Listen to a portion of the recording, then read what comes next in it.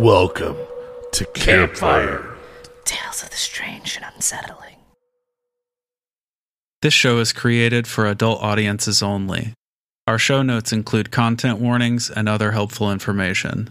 We strongly recommend taking a moment to assess the situation before continuing. Let's begin. Episode 93: The Plane in the Forest. As the transport made its way through the cloudy skies, the new lieutenant surveyed the features of the men seated around him in the cramped cabin of the aircraft. For all their training and experiences from previous missions, he could still detect occasional traces of apprehension, even fear. Considering the mission that they had been given that morning by the base commander, he wasn't altogether surprised. It had been just a few days since they had received word of a reconnaissance flight, passing the Puturana Plateau, having reported the sighting of a lone plane sitting on the ground at the center of a wooded area.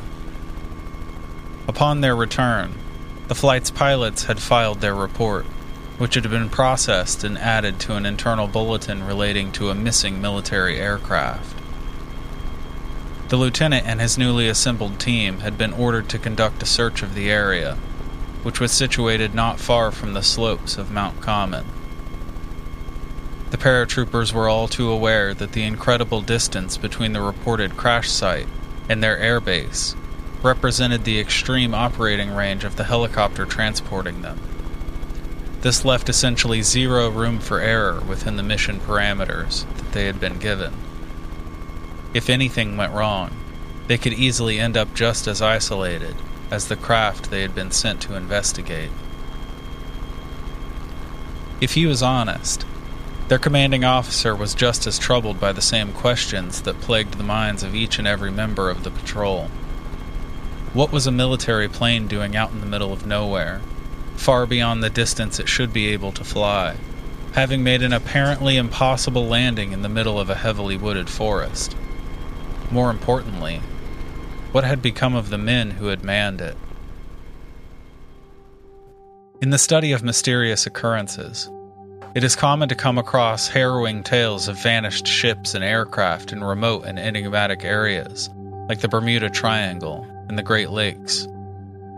Tales like the disappearances of the Mary Celeste, Flight 19, Amelia Earhart, and the Orang Medan, a ship found floating in the middle of the Indian Ocean with all souls aboard exhibiting signs suggesting that they had been scared to death.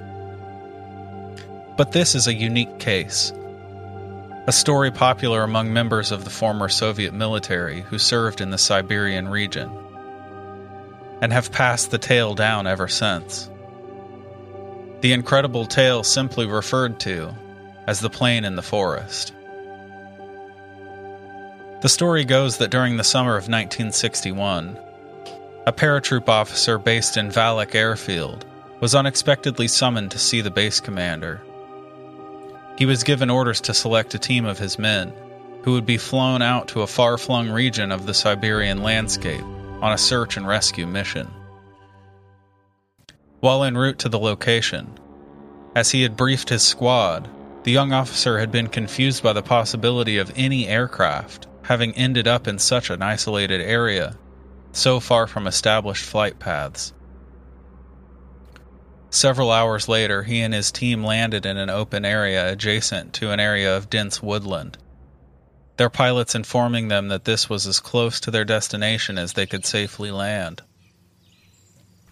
They hiked an additional hour through varying densities of sprawling pines and spruces before they would finally reach their target. There was no small degree of commotion as the lead paratrooper nearly collided with the metal fuselage. which seemed to have materialized out of thin air. As his men instinctively formed a perimeter around the small transport aircraft, the lieutenant was far from oblivious to the quizzical expressions that they couldn't keep from their faces.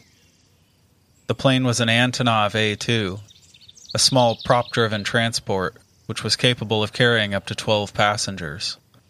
Painted in military colors, the machine sat upright on the forest floor, perfectly intact, as though patiently waiting to commence the return journey back to its base.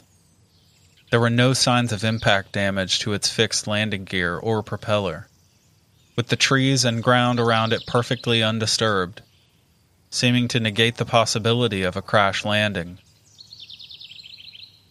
Motioning for one of his officers to join him, the lieutenant moved tentatively toward the plane, struggling to come to terms with what they had discovered.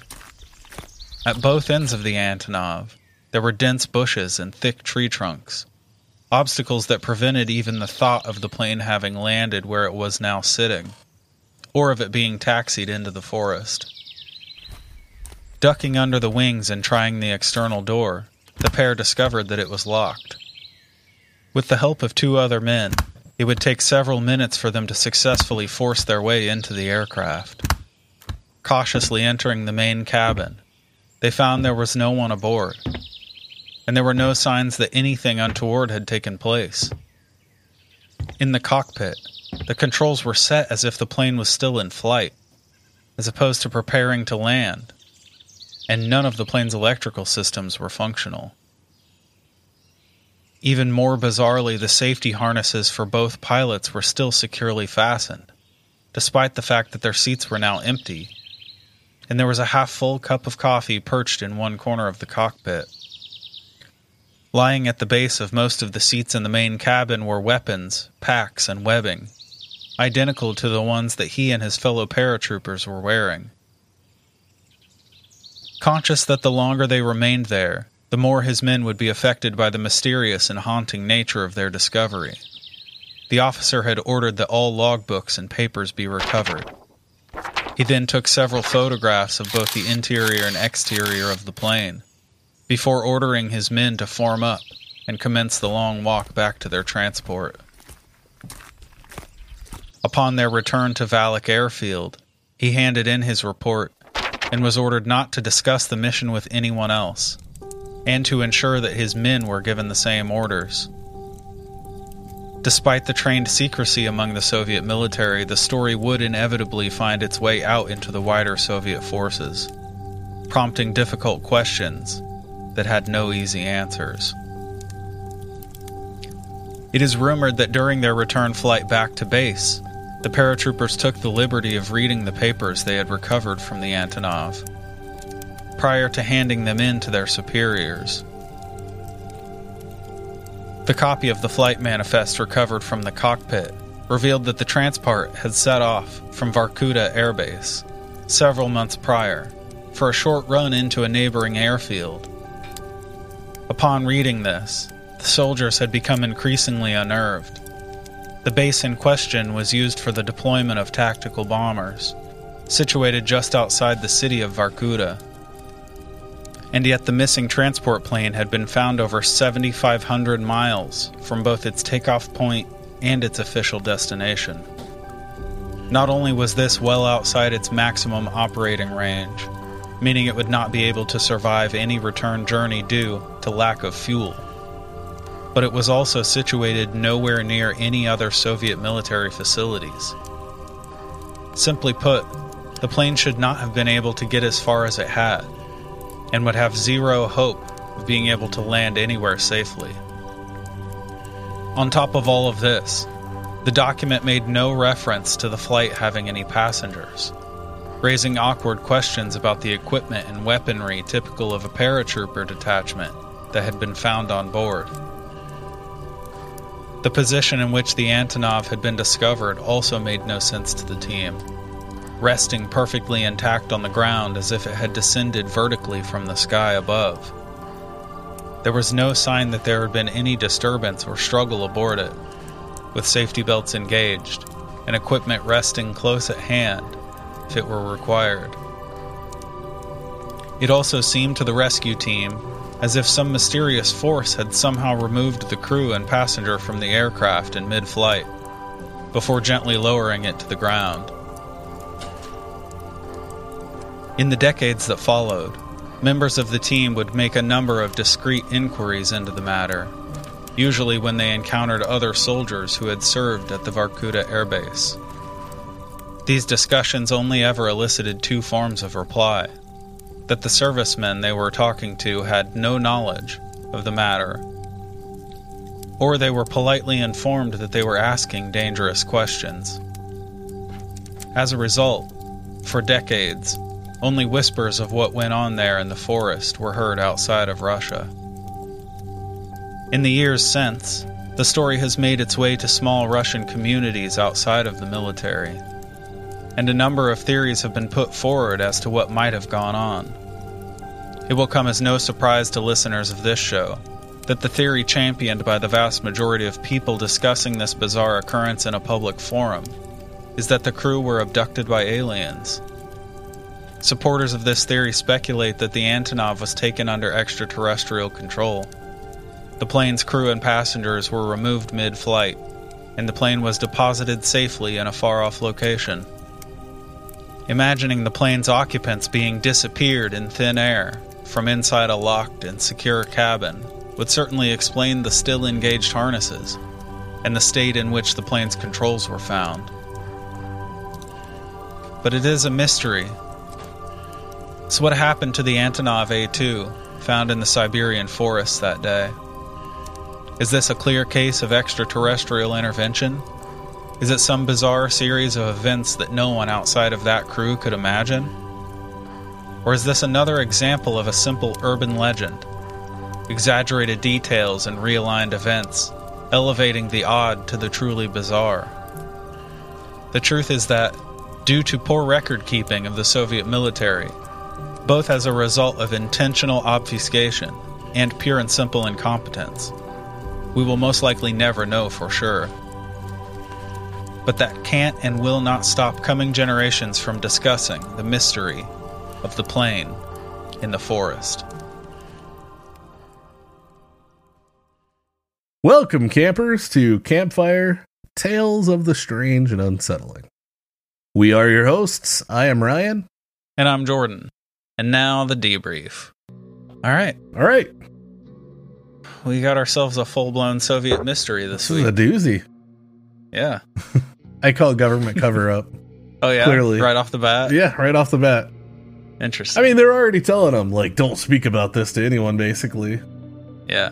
I mean, that's pretty much standard Soviet Union military. I mean, of course, especially it's a downed plane that's, you know, very, I don't know, the whole thing, like, everything around it is weird, so yeah, it makes sense that they wouldn't want, like, you know, obviously word getting out until they can investigate and stuff like that, right? Yeah, sure.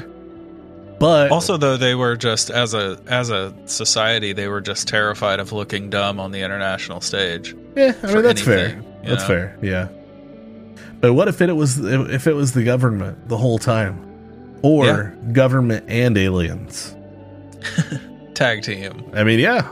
Yeah, I mean, honestly, one of the leading theories on this is that, you know, it was part of Soviet weapons development, or there was some kind of unknown technology on board the plane that caused the vanishing of the crew, basically. Like, you know, like it vaporized them, maybe, or yeah, like in the like 67 in the 67 Batman movie where they dehydrate all the bad guys, you know, and they become like little piles of sand. There you go. But there was no sand. There was, besides a pot of coffee, and of course their gear and stuff. That could have been. It was flying through the air. I mean, just the fact that this landed so, like, perfectly. Yeah, exactly. In this, like, area that it shouldn't have landed. Yep. That seems like it would be very difficult for it to be able to get to regardless. I mean, they even mentioned, like, the helicopter, like, if they didn't land, if they didn't land properly or whatever else, they could be stranded out there along, along with this thing, right? No, and the closest the helicopter could land was like an hour's hike away from the spot. Which is strange. So, yeah, helicopter should be far more maneuverable than an airplane, right? Yeah. And yet this thing landed perfectly. Yeah, the way it's described is like trees are literally like, has it like sandwiched in. Huh. Which is, that screams like Portal or something. And the fact that all the engine controls, everything still on. Yep. Yeah, I mean, this thing was never prepped for landing. I mean, that's... all the seat belts still buckled, like Left Behind style. But I was thinking, like, what if these guys on board of this plane, they're like, let's just mess with everybody. Yeah, right. And they got what they wanted out of this deal, and then they completely left. What if they're like 20 yards over, right? Just watching them. Snickering in the bushes. Exactly. Maybe it's one of those deals like those like 80s school pranks where like the shop class would take apart the teacher's car and then put it back together inside their classroom. Maybe. Yeah. Like, how would this car ever fit through the door? It didn't. It went in a piece at a time. Yeah, but they don't know that. Right, exactly. Instead, everybody else in the world's like, what happened? How did it get here? Like a ship in a bottle. And they're over there. Yeah. Imagine going to all that trouble. Right. They'd have to land like an hour away and take it apart and carry it an hour hike through the jungle, piece by piece. Exactly. Yeah. It that would be a huge pain in the ass. Yeah. I mean, they were gone a couple months. True. So. And that's the other thing is like how pristine this is after being there for a couple of months. Yeah. I would expect like maybe some overgrowth or something, like just from the area that they're in, I don't know, man. It is weird. It's a weird one, and I like this. Yeah. I mean, the whole government weapons program, the like Soviet secrecy type like weapons development stuff, that explanation is also used for Dyatlov Pass. Right. Yeah. Right? That's like a big theory over there. I think that's just a theory for any mystery that happened during the Soviet Union. I mean, like, because they had such a track record for hiding shit like this. Yeah. Like, that was they were notorious for it. Like, that just to me seems so sketch. Yeah. And like, yeah, they were the master of the cover story. Without a doubt. Yep. You never actually could go on what the government said happened. It brought to mind that one of my favorite creepypastas of all time, the Soviet sleep experiment. Yeah. Yeah. Which is obviously not real, but it's like indicative of the type of shit they were doing in the Soviet Union. Like weird secret experiments. They were doing lots of shit like that. Oh, they did. Yeah, they did a ton of shit. And even the whole mind control stuff and all that was going on. People have recently started theorizing that they've actually found some pretty solid evidence that that the Soviet Union sent way more cosmonauts into space than they actually told the world about, and that they basically might have dozens of unaccounted for cosmonauts, most likely just floating dead in our orbit. Or they've already established right, they have a colony on Mars. Exactly. Or the moon or something. Somewhere. Some obscure planet out there, there's just a bunch of them all hanging out having a field day. Yeah, they don't even know the wall fell yet. Hey, if you can get out one way or another, I mean, yeah, why not, right? Yeah. I mean, we touched on it a little bit, but another big theory is the idea that they encountered some kind of portal. Right? Whether the plane flew into some kind of spatial disturbance that that transported it to this place, you know, like that explains it being so far off course. How was it? 1,700 miles or something like that? 7,500. 75. Oh wow, yeah, even more. So, yeah. I heard it, but I didn't get the number jotted down in time. So 7,500 miles off course from, which also was said that there was no way that they would have had enough fuel to make it that far. Yeah. Yeah. Which is, a little crazy, unless like they were able to land somewhere, refuel, and maybe they just went rogue for a while. Like, yeah. I mean, but the thing is, the military would have known. If they landed somewhere and refueled, it would have been registered. You know what I mean? Yeah. But I'm sure that, at least at that point, there were ways to manipulate those. Yeah, I'm sure. So... There's also a special thing about this type of plane, the Antonov A2, or AN2. So it's like one of those planes that were made for decades because it was badass. It was like way ahead of everything else at that time. It's right. Like they're still making this plane today in Russia. So the thing about it is it had no officially registered stall speed, which, bear with me here, because I spent like hours this afternoon in like aviation message boards reading about this stuff. But like, basically what that means is it could glide for way longer than its operational range. Right. Like, so once it ran out of fuel, it could glide for like miles and miles, hundreds of miles, with the engines not on. Just gliding. That's pretty awesome. Yeah. Which is insane. So, it makes you wonder if maybe they literally just ran out of fuel. Maybe they got slightly off course and then ran out of fuel and started gliding and just were completely unlucky and like never ran into somewhere that they could land safely. Yeah. Or normally. You know what I mean? Were they able to check like the tops of these trees and everything, make sure like that this plane hadn't grazed anything, or? In the story they glance around and it looks completely undisturbed. Right. It looks like it's described as like the forest grew up around the tree or around the plane. Mm-hmm. Like it's that tight. So. See, to me, that makes it harder to think like, oh, maybe they like this is where it just ended, or they ended up, or landed, or glided to, or whatever, right? And see, like I initially was thinking like Lost. Yeah, you remember the plane that they find in Lost, where it like traveled through time, and then it like grew up around it. Yeah, right. But like the plane looks perfect.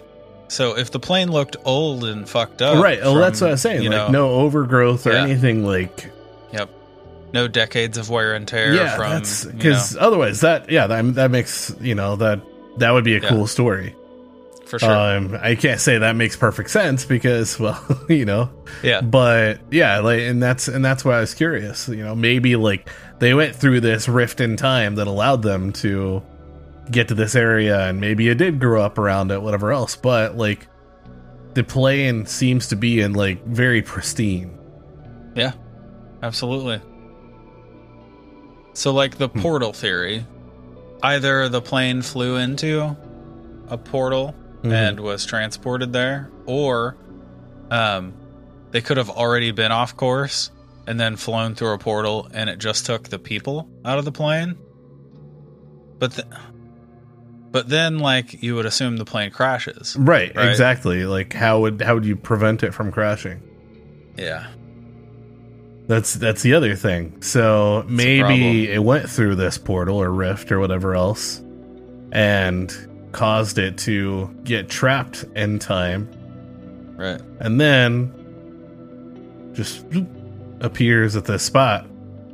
Yeah, and then it just phases into place. Right. And then these guys are maybe taken off course to another, some like I don't know, man. It's, I'm just spitballing. Yeah, of course. Of course. But somehow they're taken somewhere else completely different. Maybe they're just fucking dumped on the tundra and they die of exposure. Maybe. You know what I mean? Like, maybe they end up in like some, other dimension, New York City, like in a cafe or something in the year 2035. Right. Maybe they just, get dumped on a beach in Guam. Maybe. You know what I mean? Like, it could be anything. An infinite amount of, right? Yeah. That's what's crazy about it. But I do like that almost like time freeze idea. Yeah. And then, cause if it did eventually travel out of this portal or through it completely, if it's in this like vacuum space of time or something and then just zoop right in the spot, it could be right there. Maybe that's where this portal actually goes to. Once it finally was able to make it through it. Who knows? I don't know. It's weird. I mean, everything about this is weird. You said it right at the top. Like, there isn't anything about it that actually makes is expected. Yeah, exactly. Just imagine being like this crew, these guys that are sent there to like check it out. You're just like it'd just be so weird to just be going around and trying to figure out how this thing got there, seeing it firsthand. They get to walk inside, which like that to me I think would be super creepy.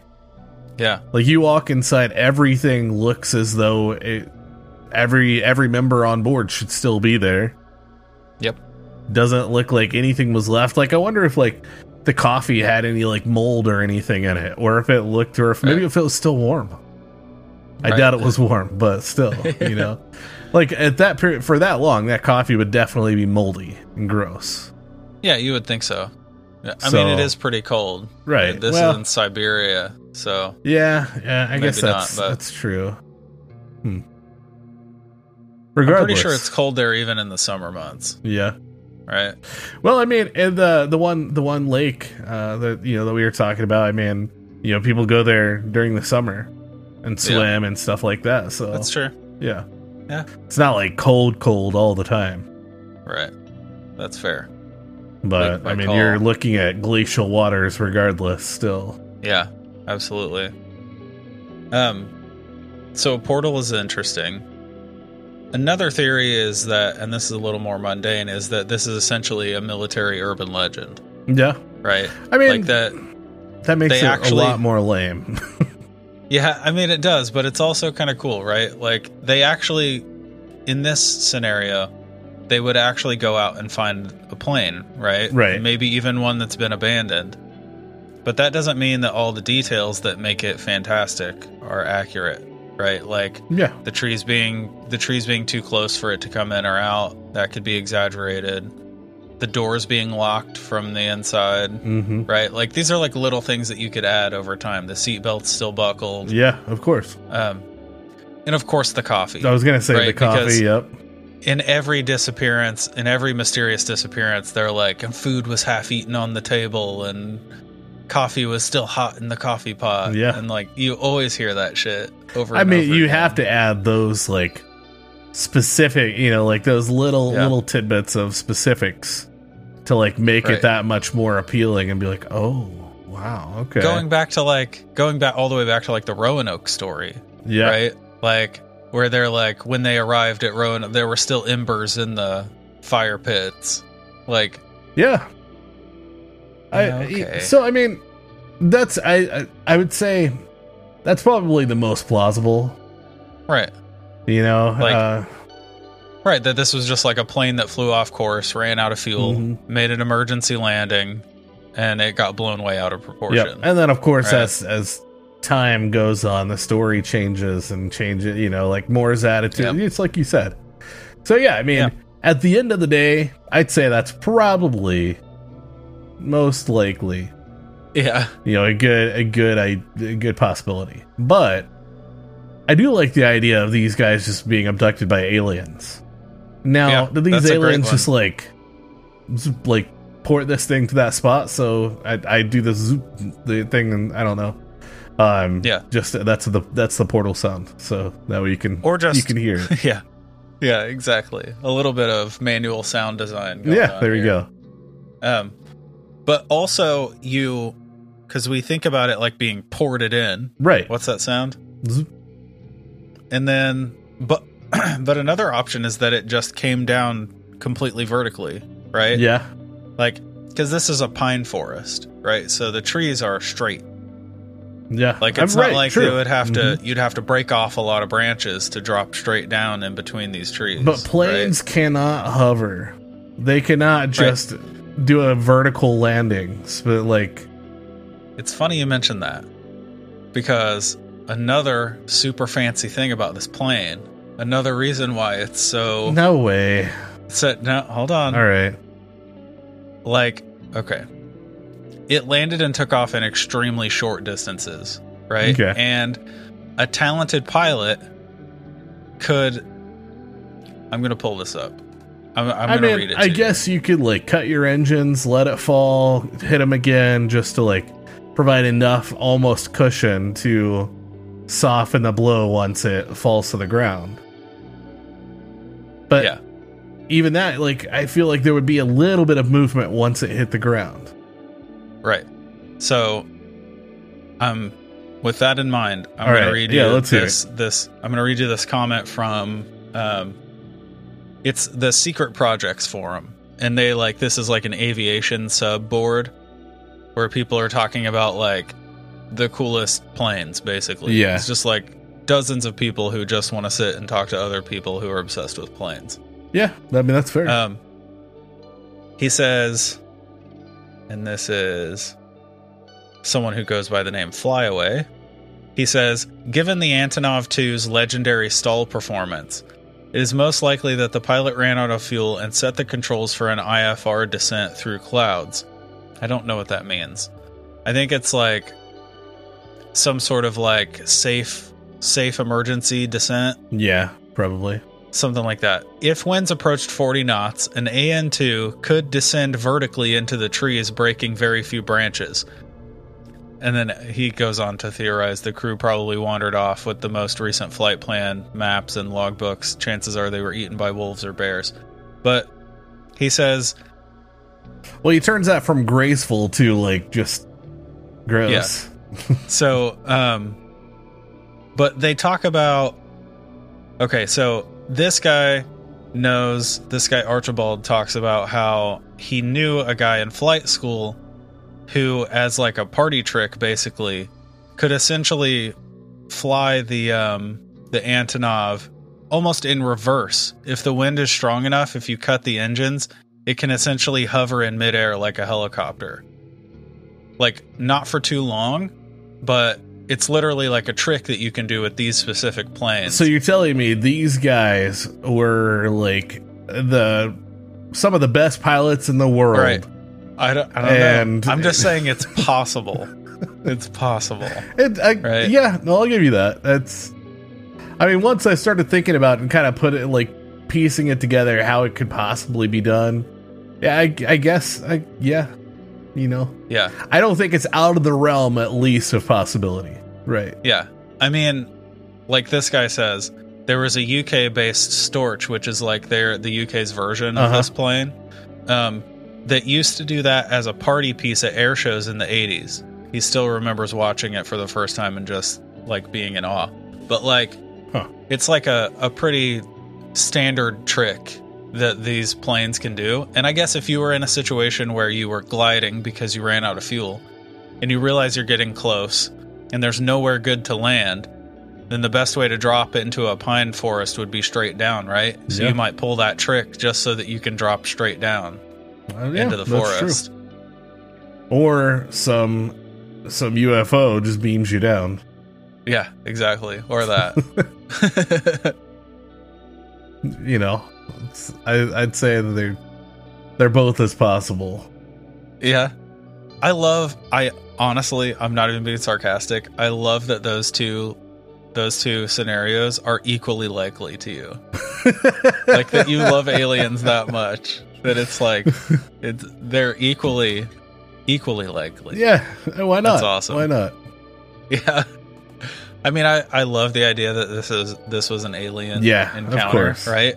Like, I love the idea of them getting fucking raptured right off the plane. Like, seatbelts still buckled, just like... That's the best way to put it. Just raptured. Right? Yeah, exactly. I love it. It's... Well, the rest of the been... world was, apparently not, so... Yeah, these guys had a good day. That's another possibility. These were the only people who met God's criteria and were raptured. Maybe he takes them in pairs. At that time, It was them. Yeah. He, she, it, they, possibly, who knows? How much creepier would it have been if inside those still buckled safety harnesses there were like flight suits, just empty I was gonna say, suits, that would be That once you get there, there's no way to explain that. Yeah. But that's imagine the next level. if the crew did that. Like, it's like, let's even go this much further. Yeah.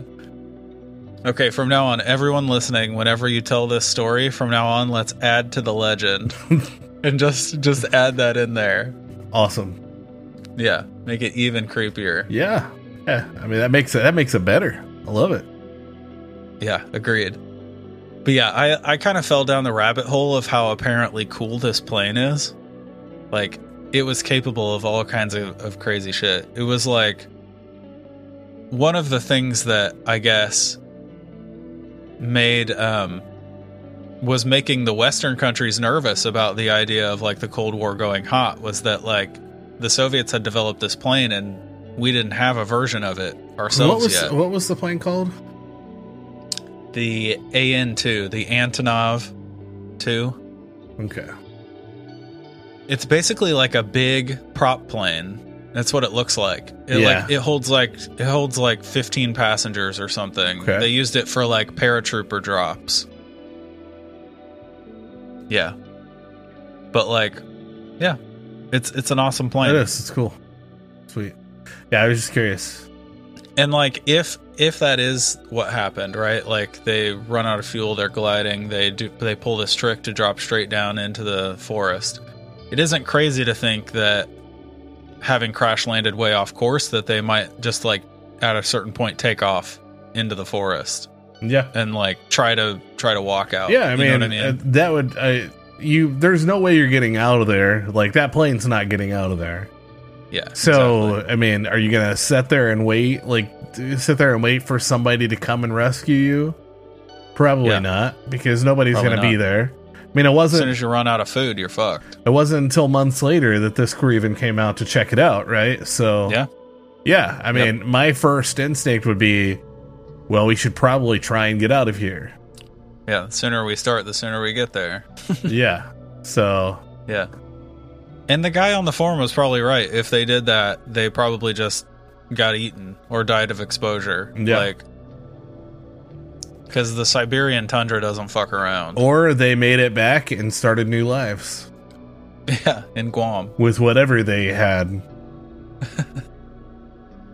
They didn't have their flight suits because those were left in under the seatbelts. Well, truth. Yeah. Huh. But aliens, we can talk aliens, right? Like, I like the idea that they just kind of like, raptured them off the plane. Mm-hmm. And then they just kind of safely sat the plane wherever, right? Like, they could have initially encountered it in their normal flight path. Right? Yeah, and then the UFO easily. just takes it wherever it wants to. Yeah, they get the people off of it. They probably have it suction cup to the bottom of the craft for a little while. Just giving flying it a around. Or they've got it just in a beam, it's like a tractor beam or something. Tractor beam. They're just flashing all around, doing these cool tricks in the sky. Exactly. All the other aliens are watching through the little portholes, getting excited. Because I know how much you love Windows on. Oh man. On spaceships, UFOs. I really do. Yeah. Especially if they roll down with a hand crank. Yeah. Perfect. Roll up that window. I'm trying to write on my paper. Yeah. I gotta leave behind these signs for people. Exactly. Oh, God. That's probably also how they sound.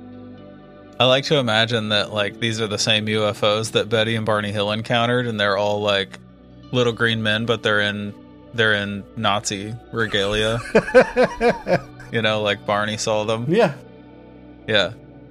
They're just, like, walking around. Why not? I mean, you know, I like it. Walking around their Apple store of a ship, looking like characters from, what's that game? What's that game that everyone was super into a few months ago that they played on? It was on Twitch. It was all over Twitch, where you just like run obstacle courses. You're like this little blobby guy. Blobby guy. Yeah. I don't know if I ever played it. Really? Blobby guy obstacle course. I bet I can Google it. Yeah, it's like Blobby 2 words. Blobby guy obstacle course. I'll add in game just so they know. Fall Guys? Yep, that's it. All right. Well, I know I've never actually played it, but I know what you're talking about. Yeah. Wow. Yeah. That's hilarious that I literally searched Blobby Guy obstacle course game. Yeah. I mean, I described it perfectly. That's exactly what the game is. Yeah. But yeah, that's how I imagine them like walking around their spaceship with like Nazi suits on, their blobby little fat bodies. Yeah. Yeah. I like it. I would love to see it. Because that Fall Guys is a game like in Fortnite where like they want you to spend a bunch of money on like skins and outfits and shit like that. Right? So like you dress up your blob in like weird little costumes and stuff. Yeah. That's why I thought of it. I mean, cosmetics, man. Cosmetics they'll make or break a game. People love being able to dress their little guys up. That's literally like ruining video games. I mean, that movement. Like you don't, because people stop playing the game because it's fun. They start playing it because they want to buy the next thing. Yep. So it's literally they've turned video games into shopping addictions. Yeah. I mean, that's fair. That's fair for sure. Yep. Yeah, it sucks. I see it in my kids all the time. I'm like, do you even enjoy playing this, or are you just trying to get the next thing? Hey, man, I've spent a lot of money on in-game cosmetics and other games. Yeah, I bet. I just, like, you want to have something cool to look at as you're playing through the game. Sure.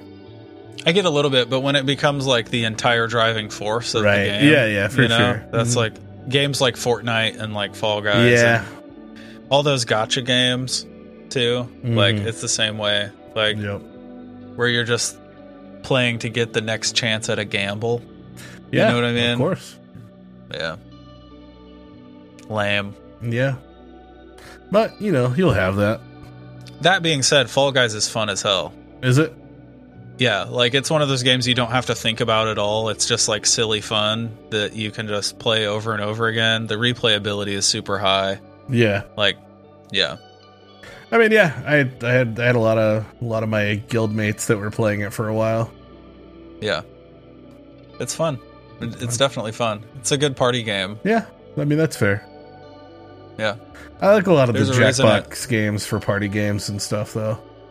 Yeah. There's a reason it blew up on Twitch, because it's like silly. It's not like real enough for anyone to actually like get upset about. You know what I mean? Like you fall off the thing and you're like, damn it, and then you're laughing, and because the physics in it are funny also. So like you bounce off of shit and it looks silly, and yeah, that's fun. Now this is turning into an advertisement for Fall Guys. Yeah, it is. You're welcome. Unfortunately, Campfire Tales of the Strange and Unsettling is not yet sponsored by Fall Guys. Not yet. Not yet. I'm working on it. Yeah, there you go. I mean, we just gave him some free advertisement. What's the company that makes it? The company that makes Fall Guys? Yeah, find out.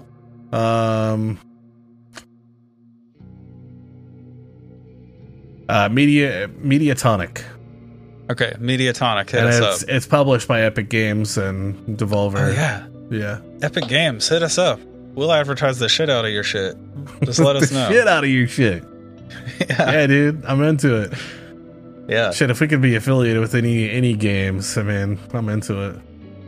Yeah, agreed. And we already have in the notes the Bigfoot game and then the Mothman one. The Mothman. Just because we like it, you know? Yeah, because we fucking love those games. They're like cool little indie games, dude. They're like... Yeah. Which are some of the absolute best. Like... Yeah.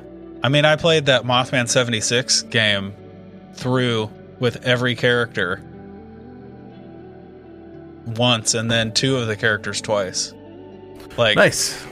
It's super fun. It's a great little story game. Like, cool choices you can... It's sort of like playing through a choose-your-own-adventure. Yeah. You know, but with like Mothman invading your town. I finally decided, which I tried to hold off for a few days after it came out, the Resident Evil 4 remake, but I ended up buying it, and I'm on chapter 13 right now. Damn. I'm gonna finish it up tomorrow, but I've only been playing it like off and on for a couple days. So, but I wasn't a big fan of 4 when it originally came out. Everybody liked to suck its dick, but for me, like 1 through 3 were obviously the gems. 2 being my absolute favorite. Nemesis is a hard close second. Nemesis was fun as hell. It was. The original that was one. my favorite one the ever. The remake of 3 wasn't so great, but the remake of 2 was phenomenal. But I never played the remake, but I remember loving. I remember because I had like the demo for Nemesis for a long time before I had the real game, and I played like I think it was like the first 2 chapters. Yeah, and I played that probably 200 times. I still have my copies of 2 and Nemesis, and I don't even own an original PlayStation at this point. Yeah, that's how I am with. I have all the Final Fantasy games, and most of them are on platforms I don't own anymore. Well, I just have them because I'm a fanboy. The remake of 4 is really, really good because I mean they switched up some of the gameplay and made it way better. So yeah. Also our friend. Benny been playing. Yep. If you like watching people play, he streams on YouTube and stuff. Go check him out. I'll stick him. I'll stick him in the throw him in the show notes this time too. Yeah. If you're into like he's playing Resident Evil 4 right now on his channel, so like the remake. Yeah. Obviously. But yeah. So if you want to check that, if you're interested in that game, go watch him play it. Yeah, it's good though. I'm pleasantly surprised. So good. But, so anyhow, aliens and a plane, right? Yeah, I think that's why we were here. Yeah. I have some additional cases. Okay, let's talk about if you want to. So obviously there are dozens of mysteriously abandoned ghost ships and like vanished planes, right? Like those Amelia stories are Earhart like a dime a dozen, yeah. Right? Yeah, especially the ghost ships though, like just finding empty ships. That's super common. But airplanes aren't as commonly found in that. Like usually when an airplane disappears, the plane and the person is gone. Right. But in 1917, they found a plane called the Zabrina. It was a 3-masted schooner. Okay. It was found adrift off the coast of France. And the hull was completely full of coal. That's what it was hauling, right? And but no one's aboard. The galley table was laid out for breakfast, logbook and papers on the captain's desk. Food still hot. Yeah, exactly. But no one on the ship. Huh. It was just, or on the plane. It was just found kind of floating there. That's nuts. Yeah, it's weird.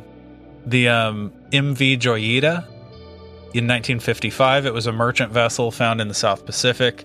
25-man crew was missing, and this ship had because it also isn't weird for a plane to go down in the water and people to abandon ship, right? Yeah, and then they end up drowning or getting eaten by sharks or whatever the fuck. But like, what was weird about this one, the Joyita, is it had this special cork reinforced hull to make it float, to make it unsinkable, right? Okay. So in between the 2 layers of sheet metal was just cork so that it would float in the water if they went down in the water. They should have used that for the Titanic. It was a leftover of World War II. era. It was like one used in the South Pacific a lot. So it was flying these like long flights over the open ocean. So they developed this like cork in the hull to that's cool. reduce casualties if they went down. But it was completely abandoned by 25 people abandoned the ship, even though they could have just floated there. Right. So now moving on to something stranger. All right. What's referred to as the Paradise Plane. In 2008, all of a sudden, a Boeing 737 just sort of appeared in the middle of the jungle, at the edge of the jungle in Bali. Like it just kind of showed up one day. Just on. No one knows how it got there. Okay. And it's like near a village. Like it's on the edge of the jungle, right next to a village, and just all of a sudden they wake up and there's a 737 sitting there. Super weird. That would be strange to wake up to.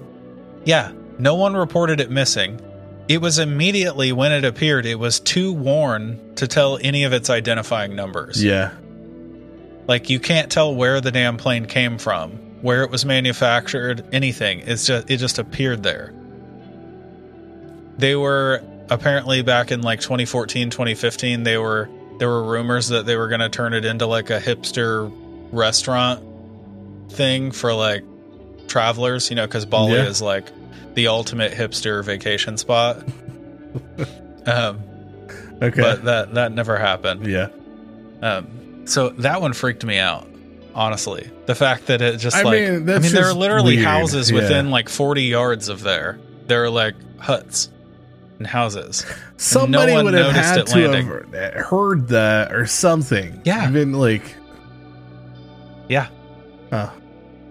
You would think, right? Somebody's withholding some information, I think. An entire village? An entire is village, withholding probably. information? Yeah. Maybe. So They would they're have in to. cahoots, clearly. Or fucking Portal. Or a portal. Maybe the portal's in cahoots. I just like the word cahoots. To work. I know. I could tell. So, this last one, it's a little less mysterious, but I think it's just cool as fuck. Okay. So, the Luftwaffe FW-190. In 1989, a hiker discovers this German warplane. It's a Focke-Wulf 190. Okay. It's hiding, basically it's like hidden between the tall trees in a slight clearing just outside St. Petersburg, Russia. Right, so this is still Soviet era. This is like right around the fall of the Soviet Union, right? They run the identifiers on the plane, which makes the last story even stranger. That this was like a modern day Boeing 737 and you couldn't tell any of its identifying features, but we're finding in 89 we were finding 50-year-old planes that you could still tell where it came from. Yeah. You know what I mean? Yeah. Huh. Yeah. It's weird. It's obviously from the future. Yeah, obviously. So he finds this plane, they run the identifiers on it, and they find out that the pilot's name that flew this plane was Paul Ratz. And they had like a whole story, right? He crashed his plane behind enemy lines in 1943, right, during the war. He was supposed to be carrying a bomb to Leningrad, St. Petersburg, right? Okay. This was during one of the biggest like raid campaigns during World War II. His plane was shot down by artillery and he was captured. He was a POW from 43 to 49. Damn. And yeah. And then he gets out and he lives 40 more years, right? Like after the war. He lives a nice long life after the war. But he died on the same day that his plane was discovered.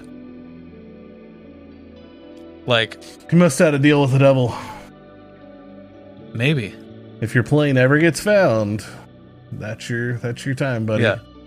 That's your cutoff. Yep. It's just a super weird coincidence. Like, he never knew that they found the plane. Yeah. This was like observed after, right? Yeah, Like, that's really weird. Yeah, he died the same day that the hiker discovers his plane. When they recover the plane, they take it to the UK, they restore it, right? And they found out while restoring it that the fuel lines were intentionally blocked. Like they had like these big wide open fuel lines that had basically rags stuffed in them. And the theory is that because they used Allied POWs to work in their factories during the war, that the plane was sabotaged by Allied POWs, which I think is badass. That's like super cool that there is this like band of like of soldiers from the UK and America and like Canada, and they're captured, but they're still like fighting the good fight. Yeah, you know, from behind enemy lines. Yeah, I just love that fucking story. Yeah, that's neat. Less mysterious, but has an awesome history. Right. Yeah. I dig it. For sure. I also like the point of reference that, like, it's weird for the one in Bali to not be identifiable. Like, planes have tons of identifying marks all over them. So I didn't really think about that until we're talking about the next story. But yeah, that is, it just makes it that much more odd for sure. Yeah, they have like call numbers all over them. They have serial numbers on basically every part. Like it shouldn't be hard, right? But they've found no way to identify this giant ass plane just sitting in Bali. Huh. Yeah. So that's all the additional stories I had. Imagine if you walked like out in your backyard and there's this big ass plane just sitting there chilling. Yeah. Yeah. Huh. Would you be like, not today. Yeah. This week I would be. I'd be like, nope. I'll get to that eventually. Yeah. Exactly. Maybe if you ignore it, it'll just go away. Oh man. Actually, at this point, I might move into it. Yeah.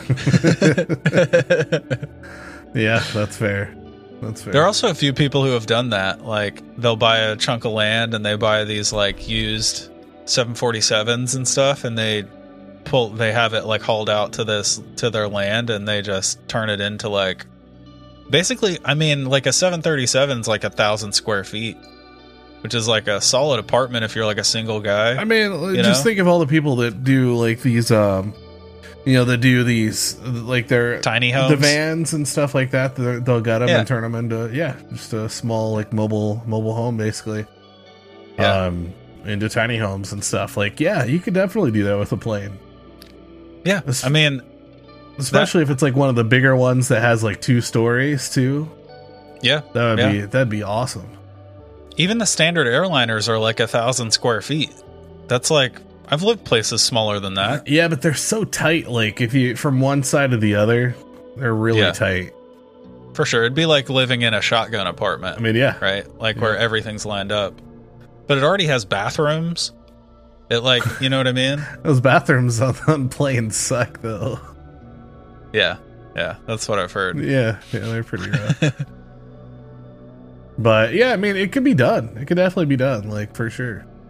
Especially if you cut like half of it and then just build that and expand it out with maybe a couple like like shipping crates or shipping containers. Oh yeah. I've seen some awesome like tiny homes that like just houses built out of shipping containers, and they're stellar. Those like buried prepper houses built out of shipping containers. You can do some badass stuff. Yeah, I mean, really structurally they're sound, right? Yeah. So you can just like stack them up, build a Lego house out of shipping containers. They look so cool, though. Yeah, very rugged, modern. Yeah, design. Yeah, I like it. I'd build one if I could, but they're expensive and they're hard to get delivered. Yeah, that's true. That is definitely true, especially these days. Right. Well, final conclusions. What did you land on? You know, as much as I hate to say it, probably urban legend. Yeah. I'm right there with you. I love the idea that it's an alien or portal or something. Oh yeah, without a crazy doubt. shit, Something crazy just makes it so much cooler, but urban legend getting passed down, now we've added to it, now that their suits are still in place. Yeah, exactly. Yeah, I like it. A couple of years from now, that we're going to retouch on this story, and that's actually going to be added to like the update Yes. or an updated story. Yeah. Yeah, exactly. I love it. Yeah, I dig it. I dig it for sure. Yeah, I'm right there with you. I think definitely this was just exaggerated a tiny bit at a time. Like every time like an ex-Soviet soldier was telling the story in a bar, he just added a little more fantastic detail to it. You know what I mean? Like, yeah. I think that's probably what happened. Probably. But I do like the alien idea or this like portal, into another dimension or like a time freeze or something weird. Yeah. Weird like reality slips. Yeah, for sure. Yeah. Those are always the coolest. Yeah, you can't argue with that.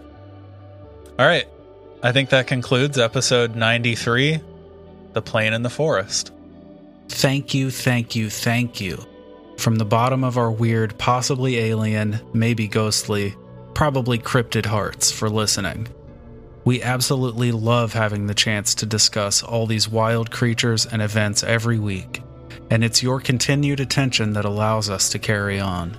We want to get to know each and every one of you, so please come and check us out on all the socials. At campfire.tales.podcast on Instagram and Facebook, at campfire.totsau on Twitter, and you can also visit our website at campfirepodcastnetwork.com. If you love the show, please rate and review it. It's what truly helps us continue bringing your weekly dose of the strange and unsettling. And a special thanks to Greg Martin at Reverent Music on Instagram for his contributions to the beautiful music that you hear every week under the debrief. You can find more of his tunes at reverbnation.com/reverent. It's fantastic stuff. Go give that a listen. And that's it. Until next time, I'm Ryan. I'm Jordan. And remember, campers, Stay weird. and trust in the unknown.